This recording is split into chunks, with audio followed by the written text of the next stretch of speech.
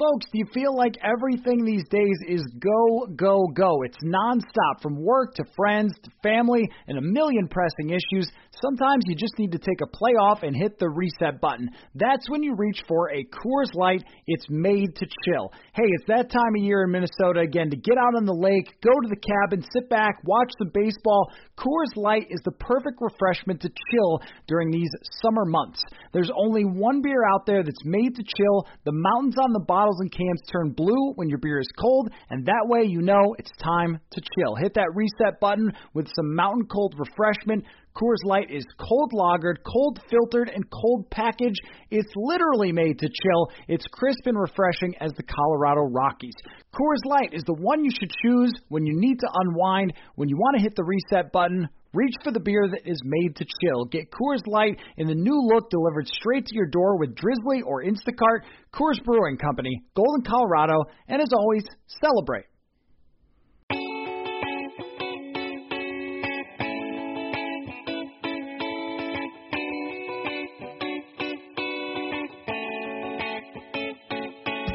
Hello, welcome to another episode of Purple Insider presented by Scout Logistics and Symbol, your stock market for sports. And just a quick reminder, I'm sure you've heard it in the ad. You're going to hear it in the ad later in the show. But if you sign up for Symbol and you're a first-time user and you deposit $20, then you will get 6 months free of our written content at purpleinsider.substack.com. So that is so worth it to give Symbol a try. Just throwing that out there if you haven't done that yet. Matthew Collar, Paul Hodowanik is here with me again today, briefly yesterday for a few minutes to talk about the Jeff Gladney news. And now that we've had a day to kind of think about that, we'll get into it a little more. But Paul, I want to start the show with a game for you. Are you ready for a game? I'm ready. I have not been privy to this game. I'm ready. Right. There is no prep on this show when it comes to games. They have to come out of nowhere. So here's the game. Teddy Bridgewater is going to be the sixth, now that Sam Darnold plays for Carolina, the sixth in Carolina history quarterback to lead the Carolina Panthers in passing for one single season. So 5 other quarterbacks in Panthers history have led the team for exactly one season. Now, I'm going to give you those quarterbacks, and you have to tell me which factoid that I looked up on their Wikipedia or already knew matches which quarterback, okay? So here's the names. Kyle Allen, Jimmy Clausen, Vinny Testaverde, Rodney Peete, and Chris Winkie. So I'm going to give you a factoid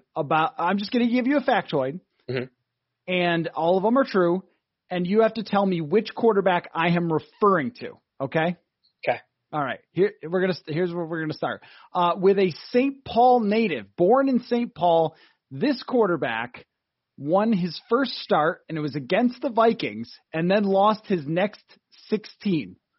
Which Carolina Panthers quarterback was that?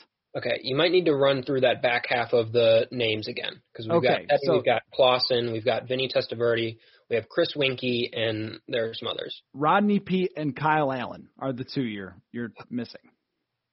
So which one of those quarterbacks was born in St. Paul, won his first start ever against the Vikings, and then went on to lose 16 straight? Okay, well, it's not Teddy Bridgewater, obviously. I don't believe it's Jimmy Clausen. I don't believe it's Kyle Allen. I don't know about where exactly Vinny Testaverde, grew up, and that was a little bit before, I was a big fan of the NFL, so I don't know if I can say that. Chris Winkie, Rodney Peete. I've never heard of Rodney Peete. He seems like someone who maybe would have lost 16 straight games, so we're going to go Rodney Peete on this one. This is why you're still intern Paul at heart, because you're just a child who didn't watch Rodney Peete. Rodney Peete would have never won. He would have never won one game and then lost 16 in a row. I can tell you that about Rodney Peete, an all-time great journeyman quarterback. This was Chris Winkie. Chris Winkie, drafted by Carolina when he was 100 years old, played the one season for the Panthers, and then that was it for him. But his first game, he beat the Minnesota Vikings and then was a complete disaster after that. So he had played at Florida State, was a baseball player, I think Cretin-Derham Hall here in Minnesota, and it didn't work out. So, all right, here is our next factoid. This quarterback, during his junior season, had a Sports Illustrated feature written on him that dubbed him the kid with the golden arm. Now, I just want to clarify that none of these are about Teddy, because I figured we already know everything about Teddy. So these are the other quarterbacks that led the Panthers for exactly one season in passing yards. So this quarterback, during his junior season in college, had a Sports Illustrated article written about him that dubbed him the kid with the golden arm. Who is this? I'm going to guess Jimmy Clausen. He had that run in Notre Dame where he was doing pretty good, and that was right when I was really starting to look at the NFL draft and see where some things were. And I remember Jimmy Clausen, and he was one of many, many flameouts that I probably liked. I remember liking Blaine Gabbert. So Jimmy Clausen is of that ilk, and I'm pretty sure this is correct. You nailed it. Jimmy Clausen is absolutely correct. The kid with the golden arm. And that's why you should never trust draft analysis when it comes to quarterbacks. This quarterback was a former Texas A&M quarterback, and he was once benched for someone named Kyle Postma, and yet still after that season being benched, decided to forego his last year of eligibility to enter the NFL draft and has had a reasonable backup quarterback career. Is Kyle Allen at Texas A&M? I'm trying. I think so. I think Kyle Allen was at Texas A&M. That slew of just weird times at quarterback of Texas A&M. It feels like there's so many of these guys that I don't really remember being at Texas A&M, but at one point went through there. So I'm gonna say Kyle Allen. That is indeed Kyle Allen, benched for someone named Kyle Postma, and has still become an NFL starting quarterback. All right, we are down to 2: Vinny Testaverde or Rodney Peete. Which one of these guys was on the Best Damn Sports Show period and lost his job to Jake Delhomme? Jake Delhomme took the Panthers to a Super Bowl after this guy lost his job to Jake Delhomme. Okay, I still don't know who Rodney Peete is, even though you say I should. So we're going to go Vinny Testaverde on this one. This is great. No. This was Rodney Peete. This is Rodney Peete. But I'll tell you, I could not pick him out of a lineup. I'm looking him up right now. I know. I should have come up with more hints than quarterbacks so I could use this last one, which was that Vinny Testaverde threw 35 interceptions in one season. That was my hint for Vinny Testaverde, and that is true. He actually, Rodney Peete originally lost his job to Jake Delhomme, but Vinny Testaverde filled in one season and led them in passing, and Delhomme took over after that. So technically, there's some truth to both. But yes, Vinny Testaverde did throw 35 picks. Holly Robinson Peete is Rodney Peete's wife. Have you ever heard of her? She's kind of a celebrity. No, I'm not familiar with the Peete family. I spelled Pete wrong when I just tried to look it up. Every part of this, but I'm looking at his stats now. It's like he played that one season for Carolina, 14 games. Other than that, he always hovered. He appeared in 5 games for 4 seasons in a row. Never threw more than 10 touchdowns, all but twice. But he was in the league for 15 years or something like that. For absolutely classic ever. Backup journeyman quarterback. For absolutely ever. There's lots of good little Rodney Peete things. The fact that he was a 500 quarterback but never got his chance, and then when he did with Carolina, he went exactly 500. There's a season in Philadelphia where I think they either bench Cunningham or Cunningham gets hurt, and he ends up beating the Detroit Lions in the playoffs in a game that was 58-37. That's what Rodney Peete is known for. I'm just looking at this now. 10 games. He played 10 games in 1993 and was sacked 34 times in 10 games. Rodney Peete, man, classic journeyman quarterback. So there's where we're at. And here's my guess.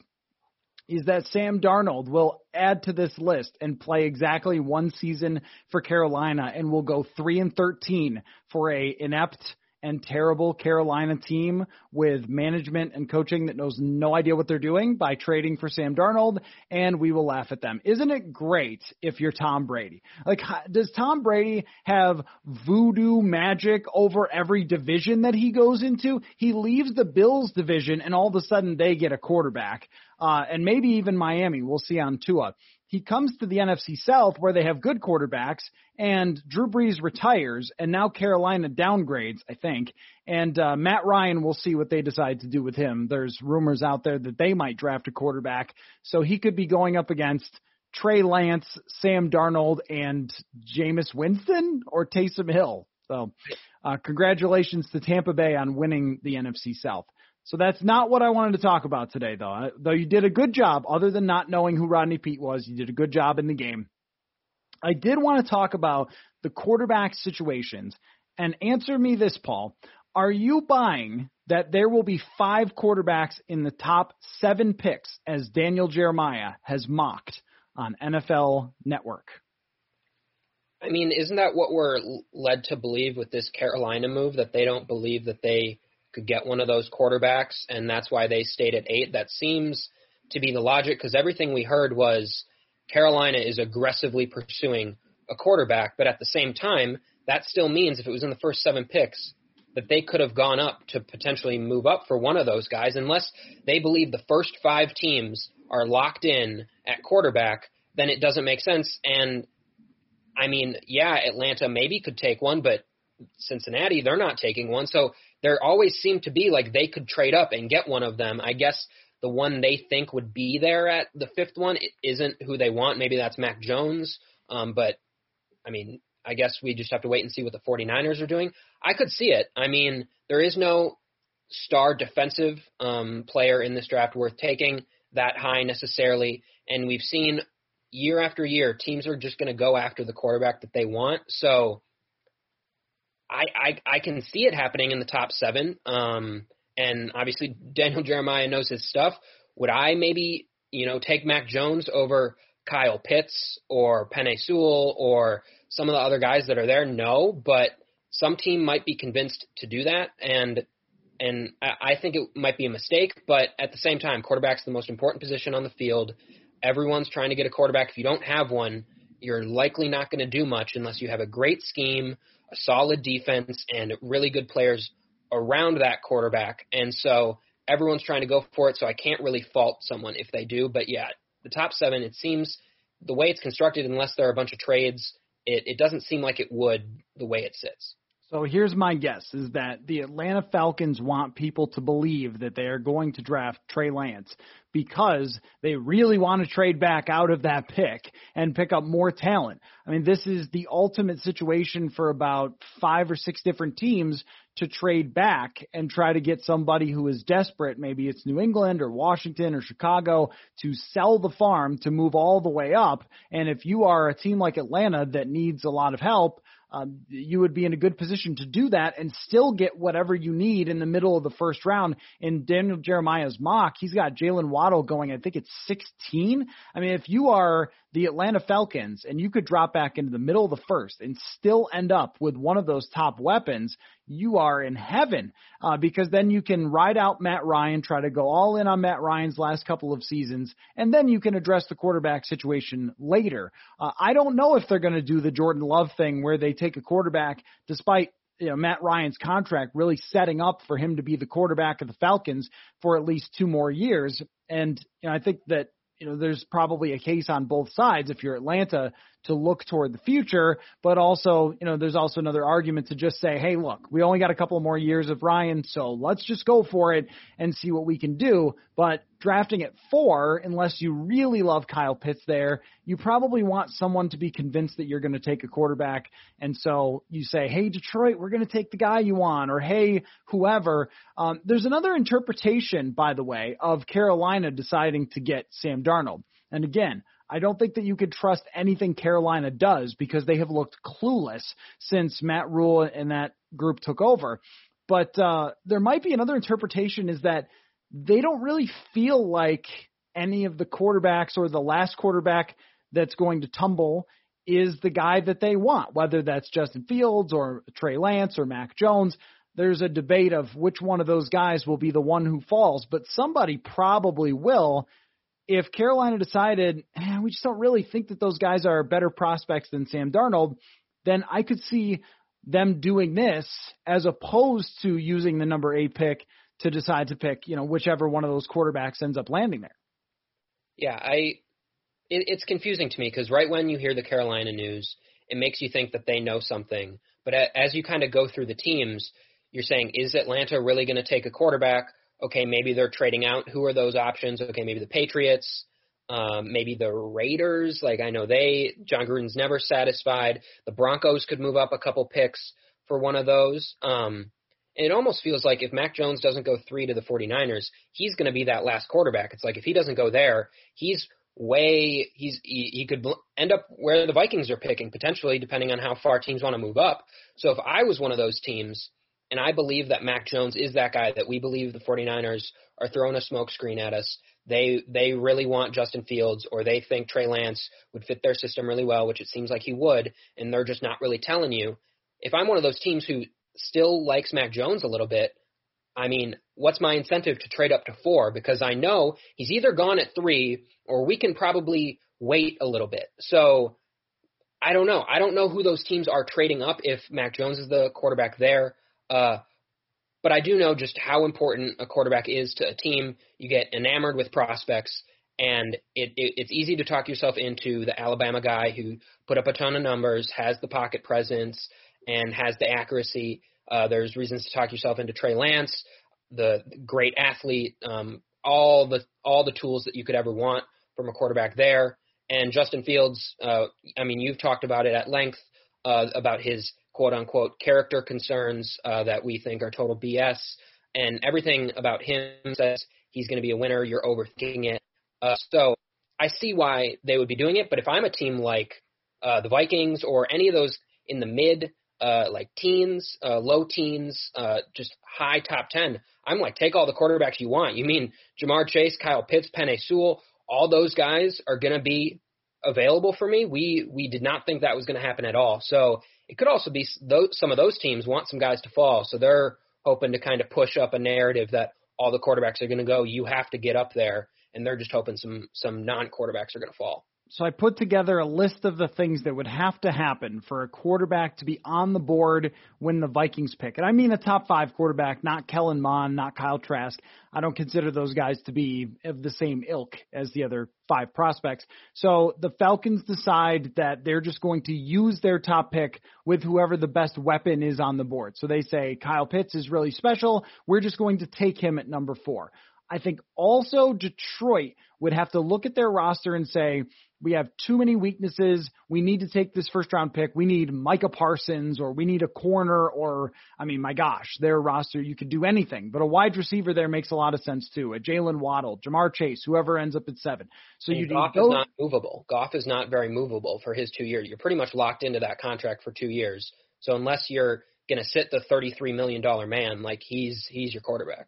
Right, exactly. So I think that those two things are plausible, that the Falcons could say, we get the best non-quarterback in the entire draft, so we're going to take Pitts or Sewell or Jamar Chase, whoever they feel it is, and Detroit decides they're not going to take quarterback. I think those two things would have to happen, and then also, additionally, you would have to have the Dolphins, Cowboys, Giants, and Chargers all say, we're going to take our pick as opposed to trading it down to New England or Washington. And this is where it's possible, and you put it under that realm of possibility, but this is where it becomes a little bit hard because the Dolphins, it's hard to see them actually picking at number 6 with such a valuable pick and so many teams wanting to get there. The Eagles in this category would also have to decide that they weren't going to pick a quarterback if that quarterback fell, and they're going to stick with Jalen Hurts. The Cowboys, like, why pick at 10? Or the Giants, why pick at 11? The Chargers, why pick at 13 if the Patriots want to move up 3 or 4 spots and give you another first-round pick for next year? Or if the Chicago Bears feel very desperate to save their butts, Ryan Pace and Matt Nagy, and then they say, okay, we're going to move up from 20 to 10 with, well, maybe they wouldn't do it with Dallas, but, maybe they would. I don't know. They're going to move up from 20 to 10 and give up a bunch of stuff like Buffalo got from Kansas City when they traded for Patrick Mahomes. I think it was they went from 27 to 10 in order to do that, and they gave up the next year's first and a third that year. I mean, it's just, that's where it seems like there won't be a quarterback on the board unless one of these 5 guys, and this is our next little game, one of these 5 guys is just not as highly touted as we think. So Wilson, I believe, is. Lawrence, I believe, is. Justin Fields, Trey Lance, or Mac Jones, which one of those three do you think the NFL doesn't have as high as we do? I mean, the people that seem to be getting fed information would lead us to believe that's Justin Fields, and this is smokescreen season, so we can't tell if that's true, but that would seem to be the one. Maybe that's because seems to be an Ohio State stigma in terms of quarterbacks entering the league. There have not been, Cardale Jones and then Dwayne Haskins, and you can go down the list. There's a few of them, and none of them have turned out great, so maybe there's some sort of Ohio State bias. To me, it still seems like it would be Mac Jones, and maybe it's one team falling in love with him and some others cooling off on him. That would still be where I want to go, and it's just so hard to discern any information right now as all the teams are just kind of throwing out anything to get what they want. And so I'm going to stick with the guy that doesn't seem to be fitting the modern NFL, the way that it's moving for the quarterback position. He's not very mobile in the pocket, he's not very fast. He's not going to create a ton. And it just, all the other guys fit exactly what NFL teams usually want from a quarterback. Trey Lance is that like physical specimen with the great arm and just all the tools that coaches believe that they can work. Like, okay, he only had a year, but we can work with him. We can get him going. And then Justin Fields is just, he is super accurate. He fits the modern NFL schemes, and he's, barring actual character concerns, like he went out there with like what seemed to be broken ribs and go out there and win a game against Clemson. So I would still say it's Mac Jones because I am ignoring a lot of the noise. Hey everyone, we have a new special offer to tell you about with our friends at SimBull. If you go to simbull.app, that's SIMBULL.app, and sign up as a first-time user with a $20 deposit into SimBull using the promo code PURPLE, you will receive 6 months free of premium Purple Insider written content at purpleinsider.substack.com. So go to simbull.app, deposit $20 if you're a first-time user, 6 months free of our premium written content at Purple Insider. If you are not familiar yet with SimBull, it is a new sports marketplace where you can trade shares of professional teams like stocks. So as we are fully into draft season, you're going to want to get in now with your team before their stock rises. Here's how it works. You buy stock of teams, and when your teams win, you earn cash payouts that are instantly deposited. So check it out, simbull.app. Follow them on Twitter at SimBull Exchange, and check out the marketplace for sports.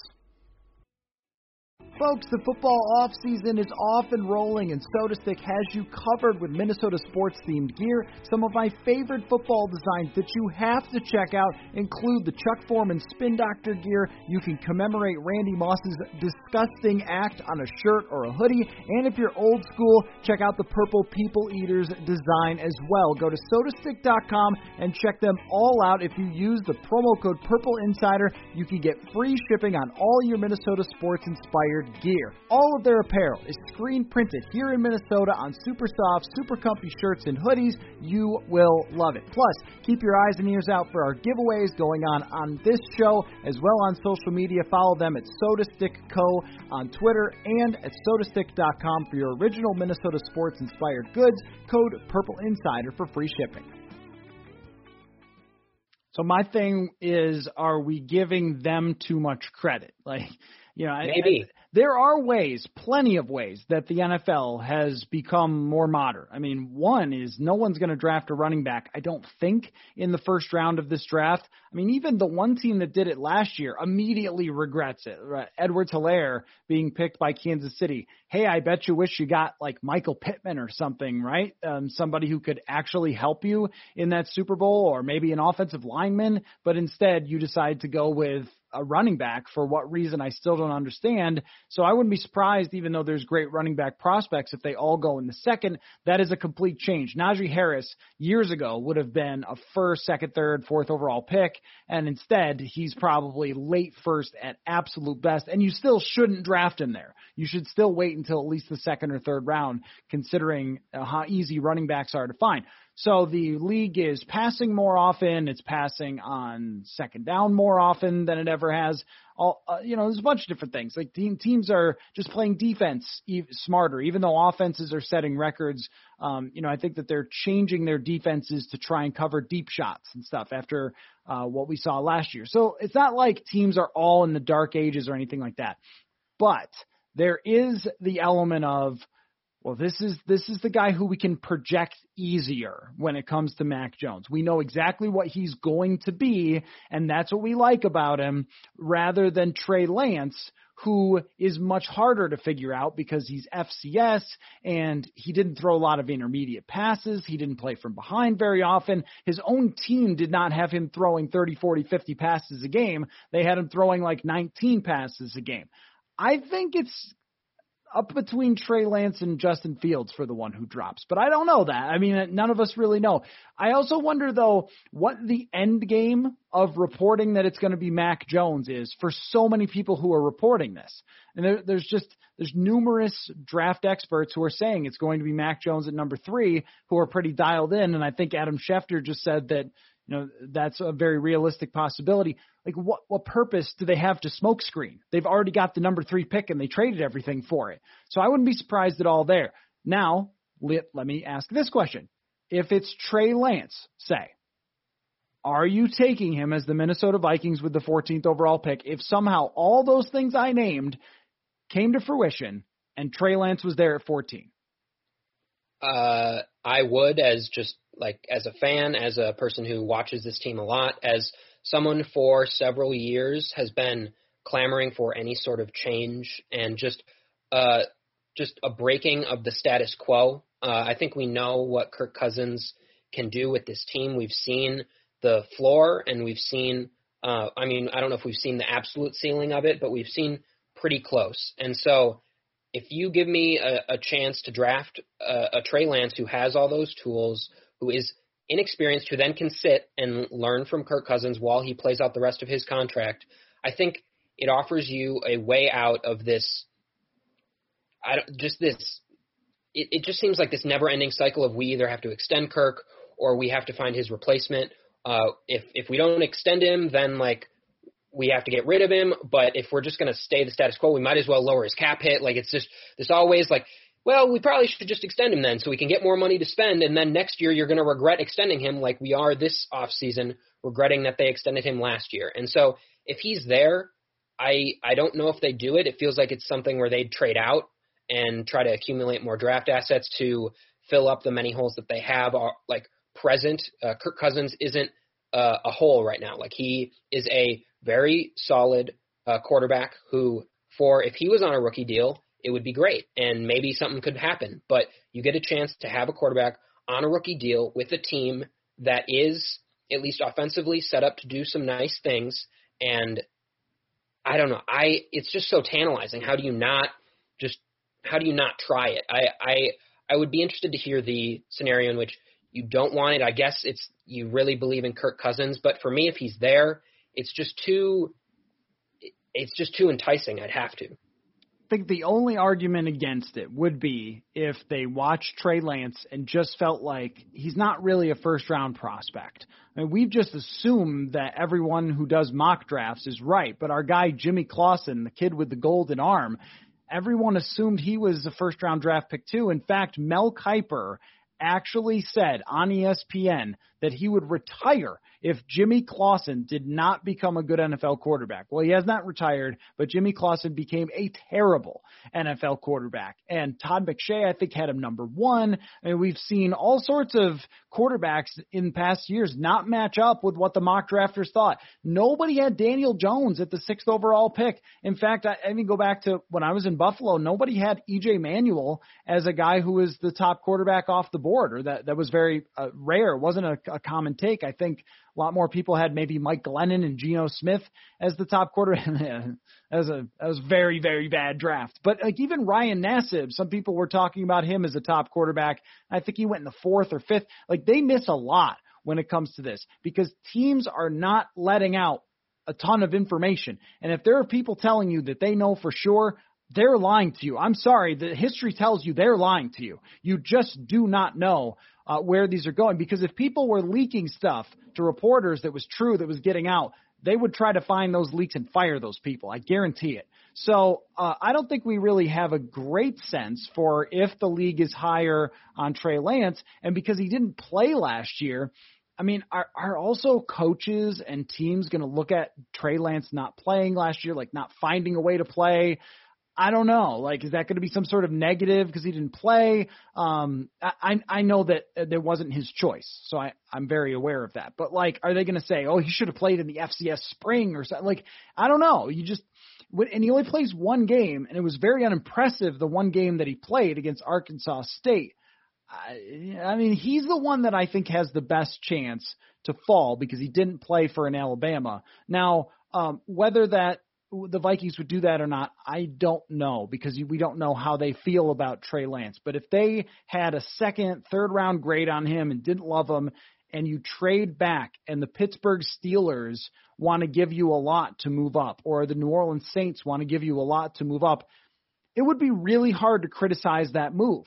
I mean, even though they're in a position to do it, the one that I would criticize if he was there at 14 and they didn't take is Justin Fields. I would not criticize if it was Mac Jones. I would not criticize if it was Trey Lance, because there's reason to believe those guys won't become great NFL quarterbacks.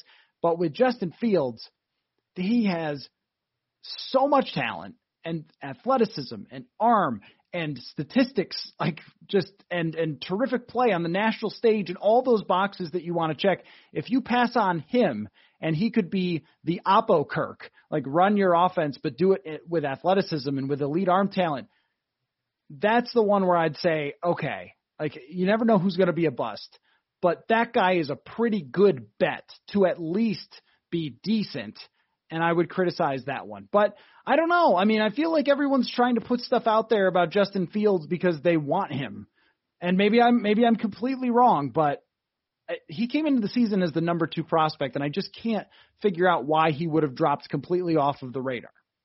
Yeah, and it's been a little weird. We've heard all this Mac Jones hype. We've heard all this, Justin Fields slander, but we haven't heard much just about Trey Lance. It seems things are kind of pretty quiet on that front, and that just makes me feel like kind of right where he's going and right where people kind of expect him to go, maybe that he was a destination for Carolina. People loved him there. Probably wouldn't make sense. Would it make sense for Denver potentially?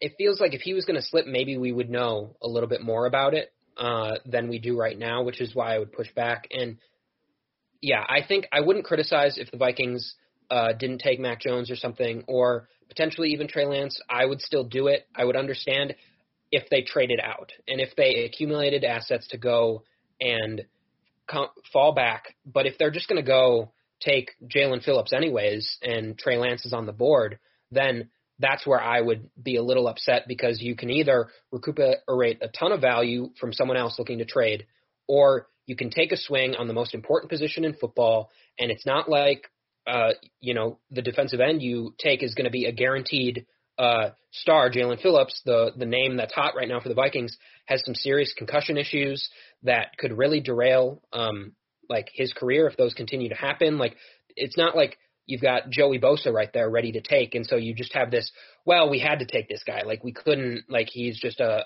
can't-miss talent. And so if you have the opportunity to draft a guy who could change the course of the team's direction and you just don't do it, it would strike me just, and are you going to be this high for the next couple of years? This seems to be kind of the season that, from hell, the way the defense played and the way the offensive line worked out, it feels like, you can be right around 8-8 the next few years. Are you going to get another chance? And then you're just stuck in this cycle. So if they didn't trade out, I would probably be upset. But if they traded out, got a second-round pick back, got another first-round pick for another year back, then, yeah, I can't fault it if they don't love him. But if they just stand pat, then that's where I would get upset. because if they are ultimately planning on moving on from Kirk Cousins, then you still have another year to figure that out. You still have another draft before the end of his contract, and you could let his contract play out. It feels like it was built into his deal to have movement there before 2022, but it's not against the law to let that thing play out and maybe try to, I don't know if they can do this or not, but like move money around a little bit to lower the cap hit. I'm not sure if it's set up that way or not, but even with the $45 million cap hit, you could work around it and you could play it out and you could draft somebody instead and go that way if the guy that you like isn't there, and so instead you decide to trade down. But you make a good point about how like anybody can be a bust at these positions. If you draft, whoever, if you draft Rashawn Slater, like he hasn't played in a year either, and he has this great game against Chase Young when he was in college in 2019. But that, Garrett Bradbury had the great game against Dexter Lawrence, and everybody fell all over themselves over one great college game. But ultimately, he's turned out to be just a guy in the NFL. And so I think that there's this thing with Vikings fans where they're worried very much about the bad outcome is going to be really bad. If it's Christian Ponder, it makes you never want to watch football again. And I totally get that. But with Kirk Cousins and how much he costs, you kind of know where you can get to. And you brought up something that kind of piqued my interest when you said, like, have we seen the peak of Kirk Cousins? Well, I mean, he set career highs the last couple of years in, a lot of the, whether it's PFF grades or whether it's traditional statistics. My question would be, so like that 2019 is his best season. Or at least their offensive production is at its best. Quarterback rating was a little higher this year, but I think some of that is the whole league's quarterback ratings were higher. His highest ranking by PFF was 2019. Most wins was 2019. And, so the highest rating for the offense as a whole. Is this situation, is this team right now better than the 2019 team that won 10 games, that had an okay season and got to the 6th seed? I have a really tough time saying the answer is yes right now, that this team is somehow better than what they had in 2019. Yeah, I think we don't know what the defense looks like. The last time we saw this defense, they were getting lit up week after week, but there's no question that 2019 defense was better with who they had out there. Anthony Harris was playing at a really good level. Obviously, you still had Everson Griffin. Your linebackers or Anthony Barr was younger and playing better. Harrison Smith was younger. You had Mackenzie Alexander. You had Trey Waynes. You had on the decline Xavier Rhodes. But, and then you had Stephon Diggs and Adam Thielen. And Justin Jefferson is a pretty good, replacement for that. But is he to the level of Stephon Diggs? I don't know. At best, I feel like you could say this team is as good. But I don't see a scenario where right now you can say that they're better. Yeah, you would say it's probably a wash between Diggs and Justin Jefferson. The offensive line was also bad, but they had Riley Reif, so we were sure what they had at left tackle. Right now, we don't know what they have at left tackle. They had a Kyle Rudolph in 2019 who caught a bunch of touchdowns for them, and Irv Smith was just a rookie. Now your number 2 tight end is Tyler Conklin. Your number 3 wide receiver, actually that year, B.C. Johnson played pretty well. On the offensive side, there's a lot of similarities, but Dalvin Cook played great the last 2 years. He ran every single play last year. I mean, he's, on a pace over 16 games. Had he played 16 games, would have set the record for touches.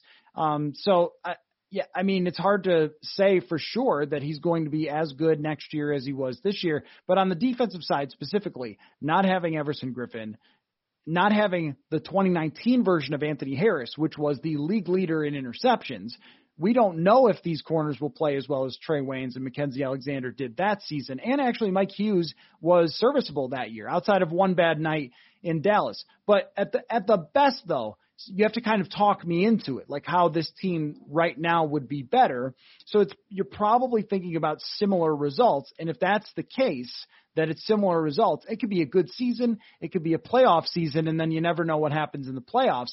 But it wouldn't be a great case for you absolutely cannot draft a quarterback to think about the future and think about your cap and think about the athletic element of it and where the league is going. Like 10 wins this year would not convince me, oh, you have to stay with Kirk Cousins. And as you mentioned, if Kirk Cousins was the same cost as Mac Jones, then you could build this team up around him. But I think we saw in free agency how you really can't, how one luxury pickup in Patrick Peterson all of a sudden means, well, you're kind of out on a bunch of other things then.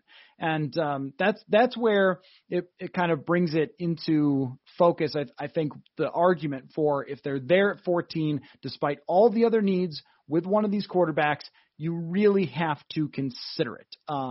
Anyway, I wanted to mention your piece, by the way, on Rashad Bateman and Benjamin St-Juste, about you wrote today at the website just about how the Vikings should consider those guys. I've been very high on the idea of the Vikings thinking about Rashad Bateman. You're a little closer to the Gophers because you are a Gopher. So tell me the argument for the Vikings looking at Rashad Bateman. Yeah, I covered Rashad Bateman the last 2.5 years. Basically, since he got here, that was when I started. So I've watched his maturation. I think I wrote probably the first article like, okay, this guy could be better than Tyler Johnson.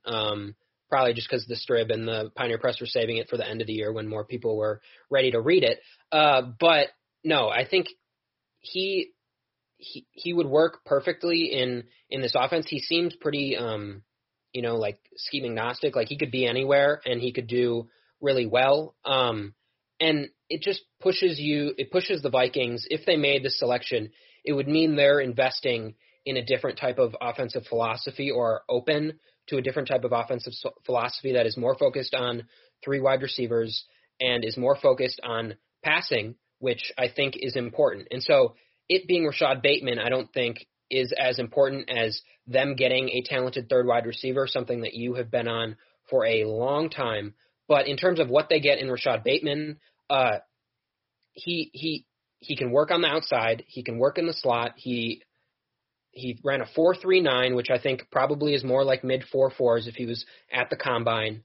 And I don't know, he doesn't do anything extremely well. Like Chris Trapasso said on the podcast, he's kind of the jack of all trades, master of none, but he runs good routes. He's physical. He does everything you want. He is a great guy to be around. You don't have to worry about any sort of quote-unquote character concerns. And he just lit up any defense that he was in. He found open holes. So, yes, I think that would work really well next to Justin Jefferson and Adam Thielen. But my thought process was Bateman is kind of the conduit to talk about the 3rd wide receiver and the need for the Vikings to address it or just the possibility of them addressing it and what that would look like. And so whether it's Bateman there or if one of those wide receivers fell, like Jalen Waddle or Devontae Smith, and one of them were somehow there, you'd really have to consider it. I think Bateman is someone you could get a little bit further back if you wanted to make that trade. Maybe you are swapping with the Steelers or something like that and still potentially getting him, or the Colts or anything like that. So some of those teams that are looking to move up potentially. So yeah, I think it would be a great addition, and I think just investing something in the 3rd wide receiver would be awesome. And the fact that it could be a 1st-round pick, that just creates so many opportunities for this offense and so many cool things that could happen on the offense. And I thought it definitely had to be something that we talked about. Hey everyone, anybody who listens to the show knows that Sam and I may not be scratch golfers, but we love to have a great time playing golf. And that's why we have partnered with Birdie Golf in Woodbury. Birdie Golf is hands down the best indoor golf experience you will ever have. There are 8 of the world's best golf simulators where you can sharpen your swing and, luckily for us, never lose a ball. But it's not just for hardcore golfers. Birdie Golf is for everyone. Bring the family, play arcade-style games while dining on great food in an upscale and comfortable environment. They have private bays for social distancing, a luxury lounge for private events, outdoor patio, and scratch kitchen. You'll want to try the whiskey or beer float flights and the best boneless wings in the metro. Make golf a night out or the place to hold parties, events, fundraisers, even your fantasy football draft. Check out Birdie Golf at 494 in Valley Creek in Woodbury, just a short drive from anywhere in the Twin Cities metro, and at birdiegolf.com, or you could call 651-998-2200 today. I'll see you there. Hey everyone, I want to tell you about our friends at Scout Logistics, and I really do mean it when I say friends. They are fans of Purple Insider over at Scout Logistics, and since they reached out wanting to support this show, I want to tell you about what they do. Scout Logistics is just-in-time transportation for full tractor-trailer loads, and if you're wondering what that means exactly, well, if you own or work for a company that needs shipping solutions, they are the preferred carrier of Fortune 500 companies across North America, and we have quite a few of those in Minnesota, right? They can ship perishable, non-perishable, FTL, or LTL, and they have on-time delivery rate of over 99%. So, if you're like them and you enjoy the show and you have shipping needs, check out scoutlogistics.com or call 855-217-2688, extension 232, to connect with them directly to find out how Scout Logistics can minimize risk and overperform and go the extra mile for your company.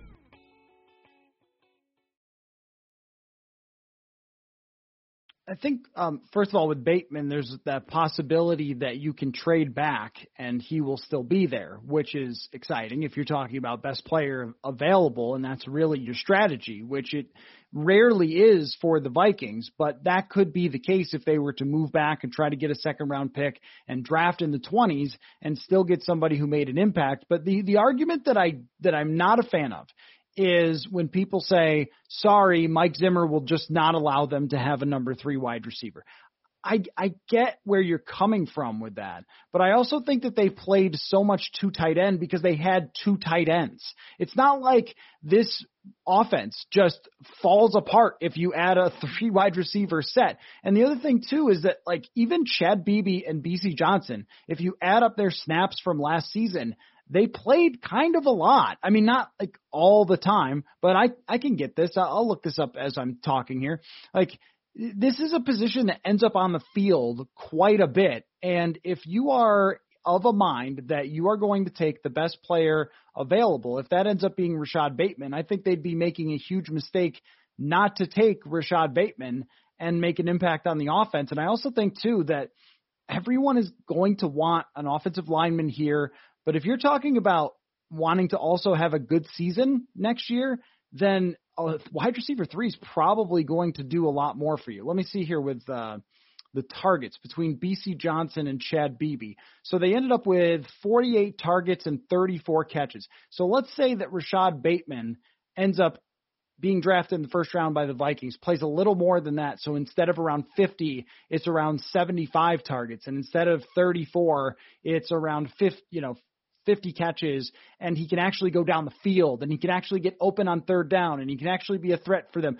Like, all these things I think have to be considered. I don't think we should just throw it in the garbage as a discussion just because they have run 2 tight end. Like, they need one more weapon here unless they're considering Tyler Conklin to be that guy, which would be a mistake. There's 2 ways to look at it. There is the third wide receiver hasn't been a big part of this offense because they haven't had a capable third wide receiver. So Mike Zimmer has said, okay, we're going to do 2 tight ends, we're going to do 2 wide receivers, and we're not going to do it. The other way to look at it is they've never prioritized it, and that's why the people that have ended up there have ended up there. And so Mike Zimmer is going to run the 2 wide receiver set, and that is less about the player and more about their scheme. And because their scheme doesn't really prioritize it, they haven't prioritized it in going out and getting guys. So the argument can go both ways. I think if just inserting Rashad Bateman onto this team, it would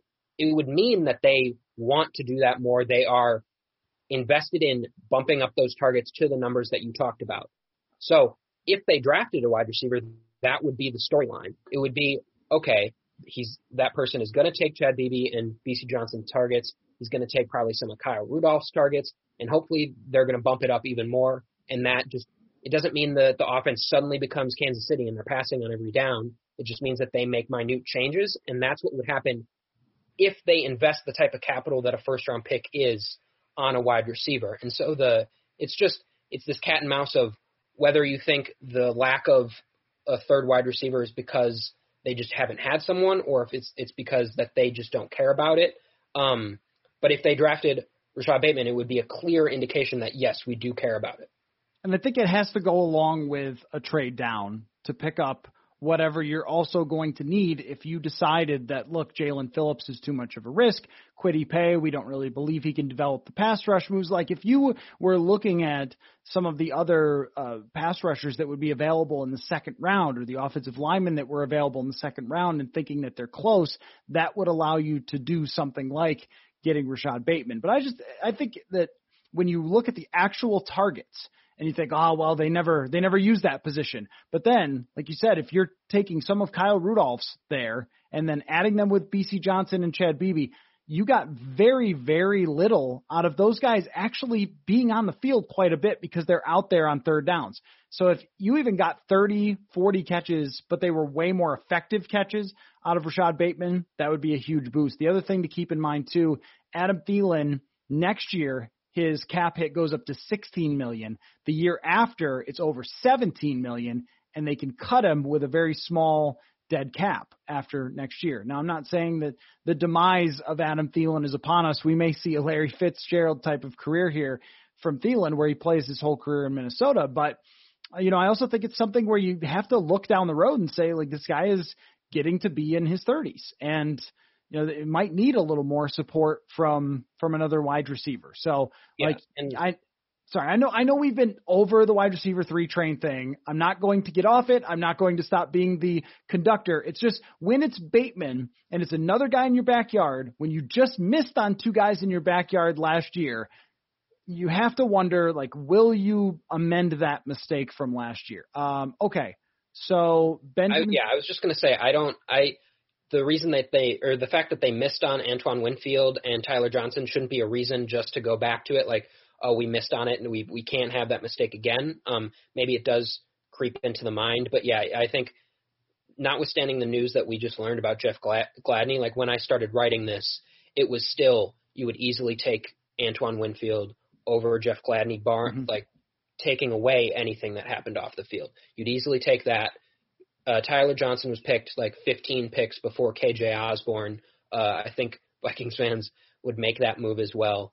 And so, yeah, I continue with what you were going to say. Well, I just was going to bring up Benjamin St-Juste and ask you if he should be on their radar now in the middle rounds with the situation with Jeff Gladney. I don't think that corner suddenly becomes a first-round pick because they are still pretty set there.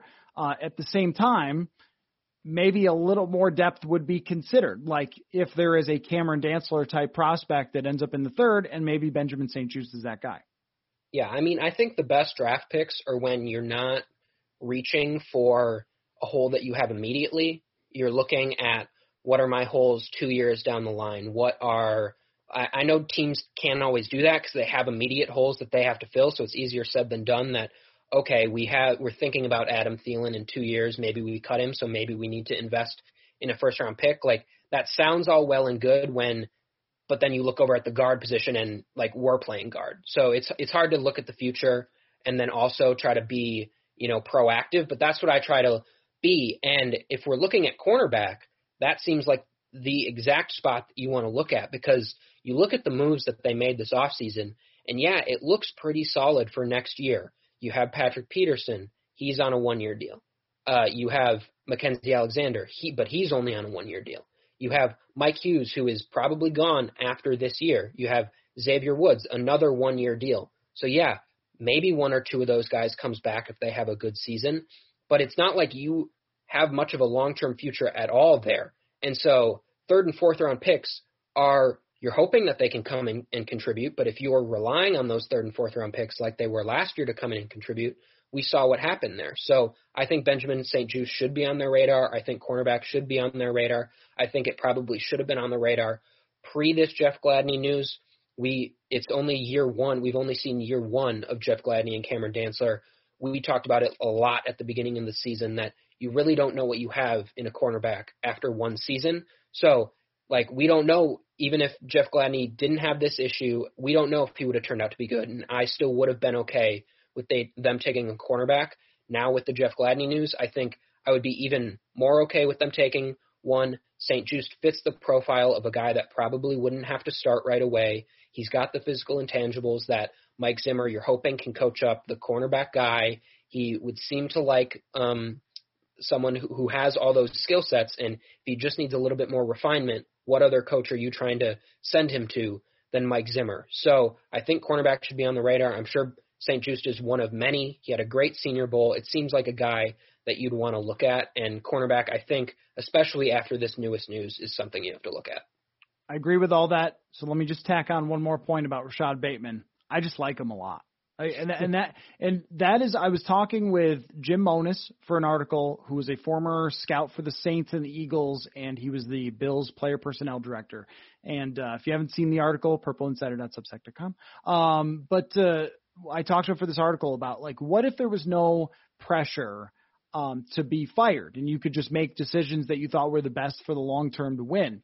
And one of the things he said was, I would just draft great players, and I wouldn't worry about coaches and systems and schemes that will make it work with great players. And when I look at a lot of the other players who are in the first round, what their question marks are, their possibilities of hitting their ceiling, what they could mean to you if they succeed, that's where I get kind of stuck up on Rashad Bateman, because there's so much attention for these other wide receivers who are going to get taken high that I feel like he's gone under the radar. And having watched not every single game, but a lot of Rashad Bateman's games, as you have as well, I just feel like he's got a very good possibility of being maybe not a Julio Jones superstar level, but a very, very, very good NFL wide receiver. And how valuable is that versus some of the other guys that have questions? So that's where I kind of have gotten stuck on this idea of liking Rashad Bateman, though I will acknowledge, and you will as well, that the chances are probably not super high that they end up going with it. So, okay, well, the next time you and I talk, Paul, will be for the Friday Roundtable. Arif Hassan is going to join us for Friday Roundtable. Also, Lawrence Holmes from 670 The Score. I brought him on specifically to mock the Chicago Bears and their quarterback decisions, because now they look even worse that Jimmy G and Teddy Bridgewater are available for trade, and they already decided on Andy Dalton. So thanks for your time, Paul, and I will talk to you on Thursday when we record the Friday Roundtable. Thanks, Matt.